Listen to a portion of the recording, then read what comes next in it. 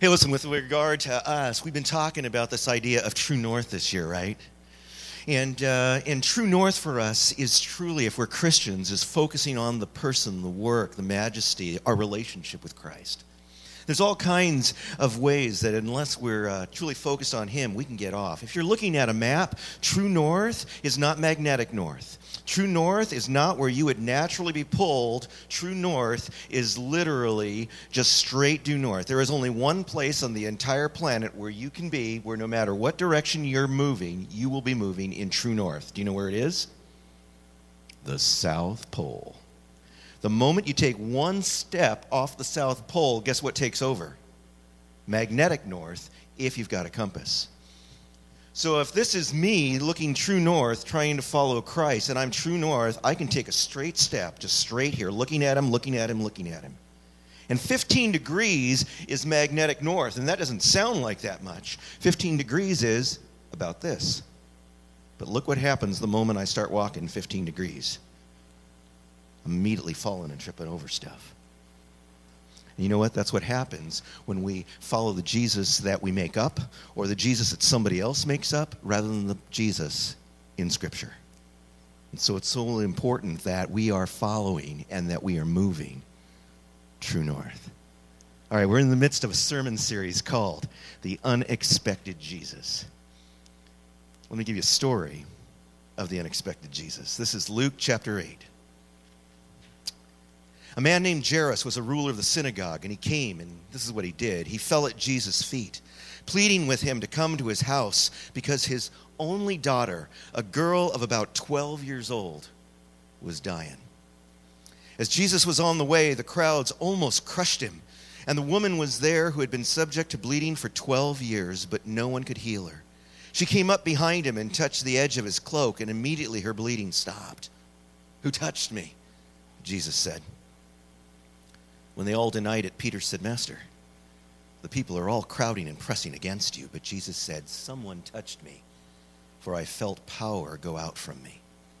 Then a woman, seeing that she could not go unnoticed, came and trembling fell at his feet in the presence of all the people. And she told why she had touched him and how she had been instantly healed. And then he said to her, "Daughter, your faith has healed you. Go in peace." While Jesus was still speaking, someone came from the house of Jairus, a synagogue ruler, and here's what he said: "Your daughter's dead. Don't bother the teacher anymore." Hearing this, here's what Jesus said: "Don't be afraid. Just believe, and she will be healed." When they arrived at the house of Jairus, he didn't let anyone go in with him except for Peter and John and James, and the child's father and mother. Meanwhile, all the people were wailing and mourning for her. "Stop wailing," Jesus said. "She's not dead. She's only asleep." They laughed at him knowing. They knew. They laughed at Jesus knowing that she was dead. So now the house is empty, and he goes in and takes this little girl by the hand and says, "My child, get up." And the text says that her spirit returned, and at once she stood up. And then Jesus told him to give her something to eat. Her parents were astonished, but he ordered them not to tell anyone what had happened. The unexpected Jesus. He gets to the home, and the girl is what? Dead. Very dead. Dead so much that everyone knows she is dead. Dead so much that when he says, "Stop, you're crying," she's not dead, she's asleep, the response is laughter. He kicks everybody out of the house, takes 3 disciples in, and just mom and dad. She's dead. He touches her. And as he does, her spirit, the Bible tells you, returned at that moment. Now she's no longer dead. She's what? Alive. Give her something to eat. Being dead takes energy, evidently. And then this line: "Don't tell anybody out there." I want you to check this out. Jesus comes to the people and says, she's not dead. But she is what? Dead.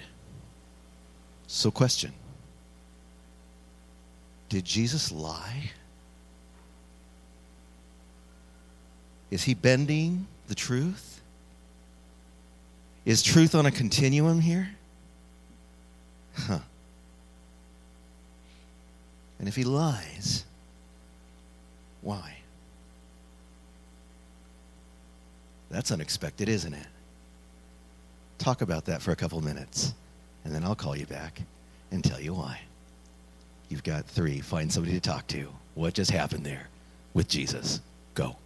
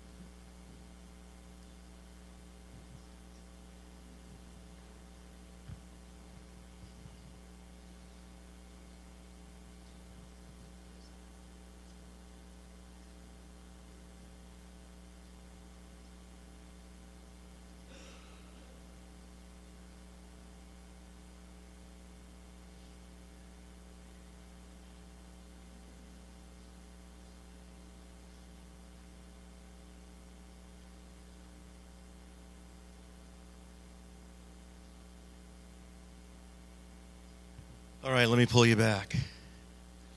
Remember, if you're going to follow Jesus, it's important that you follow the Jesus that's there. And it's important that you learn the lessons of who he is and why he does what he does.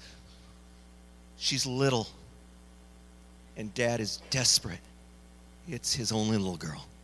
He's a ruler of the synagogue, and he does the unthinkable. He makes his way as he hears that Jesus is approaching out of the synagogue, and he puts everything at risk. His place in the community, his place in the society, his place in the synagogue, none of it matters. He's desperate for healing for his little girl. And he comes and he throws himself at Jesus' feet. Please come. For he's heard that healing rests in this man's hands. And Jesus begins the march forward. And as he does, the crowds are pressing him, and you can imagine Dad is desperate. Out of the way! Out! Out!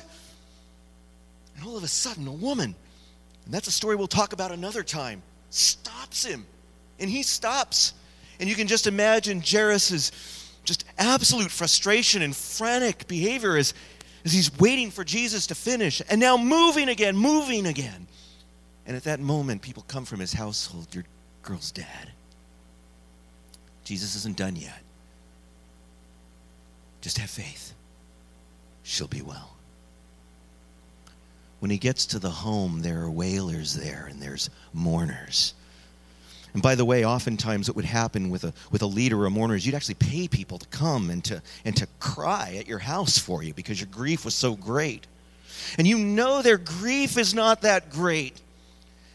Because when Jesus says she's not dead, she's only asleep, the response is not anger. What are you doing about it? How can you say something like that? The response is laughter. Fake tears. Fake wailing. Fake mourning. And Jesus will have none of it. He clears everybody and goes into the room. She's not dead. She's only asleep. And then he says to her in another text, little girl, Talitha cum, I say to you, arise. The Bible tells you that she was dead. And at that moment, her spirit returns to her. And then Jesus gives these words. Don't tell anyone Well, what's going on here? Did Jesus lie? Well, the answer is no. Because let me explain to you who he is. He is not you and he is not me. He is fully man, 100%, with a day of birth. But he is also what? Fully God. The great I am, the one who exists before time and space and even now holds together the planets. John, you could go to it, the very first chapter, the very first verse. In the beginning was the what? The Word. And the Word was with God, and the Word was God. Go all the way to Genesis chapter 1, and God said, let there be light. And there what? And there was. Catch it. When God says something, it what? It is. And Jesus is the God who comes to dwell among us, but he is also the one who is beyond time, the one who holds all time together, who is beyond time and space, and yet for us comes into time to dwell among us. She's not dead, she's only asleep. Why? Because I said so.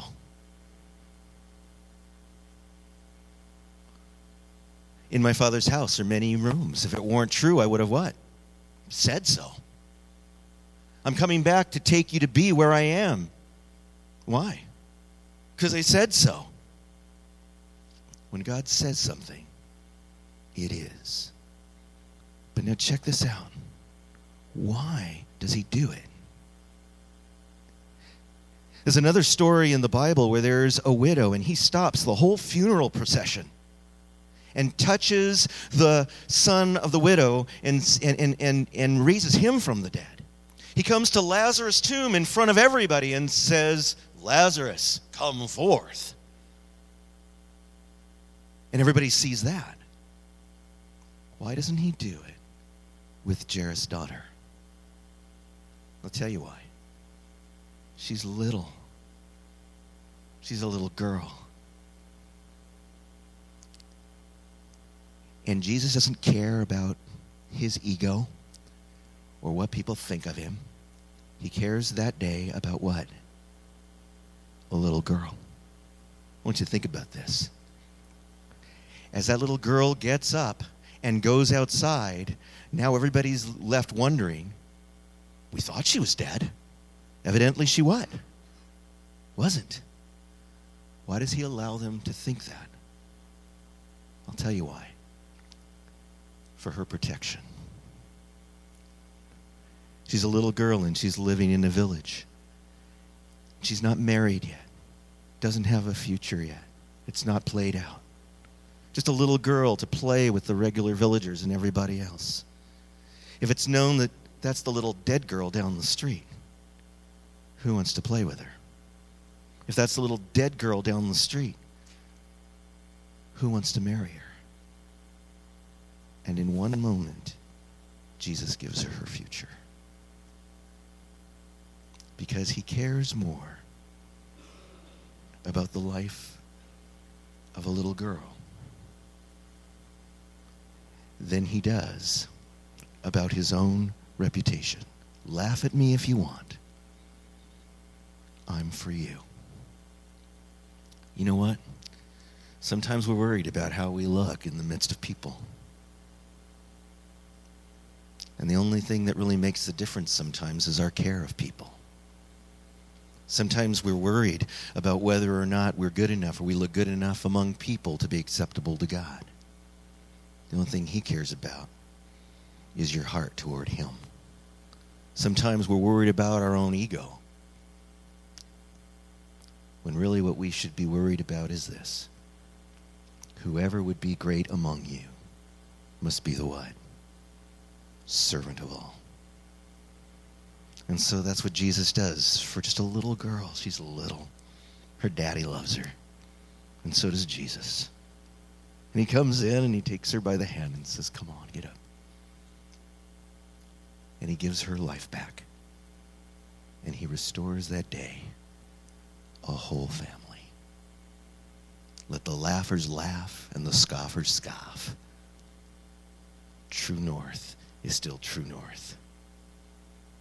What does it matter what everyone else does? You follow him. Let's pray. Lord Jesus, at this time and in this moment, we give you ourselves. You love us so much. No matter what anyone else says, you are not interested in the thoughts of people or in their opinions, but more than anything in your heart for us. For as we sang earlier tonight, you love us. Lord, I'm just going to ask right now, with all of your heads bowed and your eyes closed, if there's anybody in the room tonight that's thinking, I want to serve a Jesus like that. I'd like to give my life to him. If that's you, just do this so I can see you, nobody else. Just raise your hand real quick so I can see you. And we'll agree that this is the night that you give your life to Christ. Is there anybody in the room that would like to do that this evening? Just raise your hand so I can see it. Anyone?